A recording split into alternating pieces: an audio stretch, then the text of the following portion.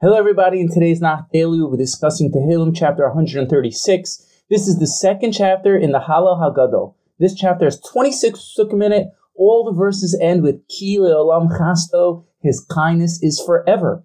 Let's jump right in. The Gemara in Psachim 118a says that 26 psukim in this parak correspond to the 26 generations from the creation of the world until the receiving of the Torah. Up until Kabbalah Satorah, Hashem sustained the world through His chesed. Even though it was only the Jewish nation who received the Torah, the whole world exists in the merit of Yisrael. As it says, Bereshis stands for B'Shril Yisrael Shenikra Reshis. The whole world was created for the Jewish nation that's called My First. So we see how the whole world is kept alive in the merit of Am Yisrael. Additionally, the reason why this parak is called Hallel Hagadol, the big Hallel, is because it says in verse 25, Nosein lechem l'chol basar, Hashem gives bread to all mankind. The very fact Hashem makes sure there's enough to eat for everyone on earth is no small task and is considered big. The Ramak adds the 26 psukim in this parak corresponds to Hashem's name of Yud-Kei Vav-Kei, which is numerically 26. Therefore, this parak contains very deep and hidden secrets to it. Now for the parak summary.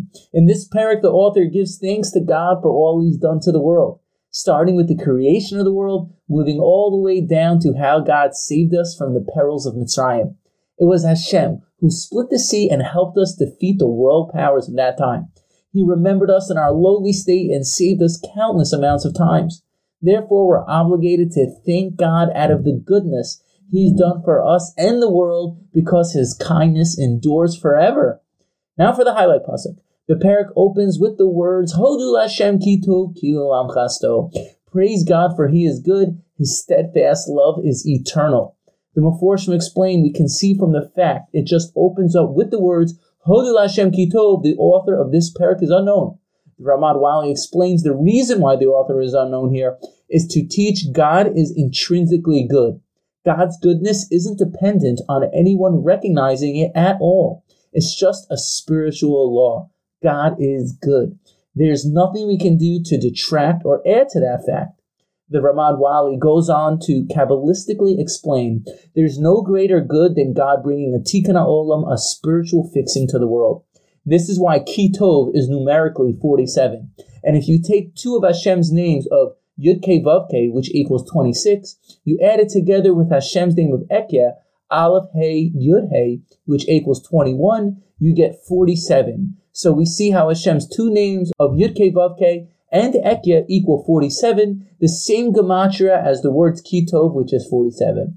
Because Hashem is constantly guiding the world in a positive manner behind the scenes towards redemption, bringing a tikkun ha'olam.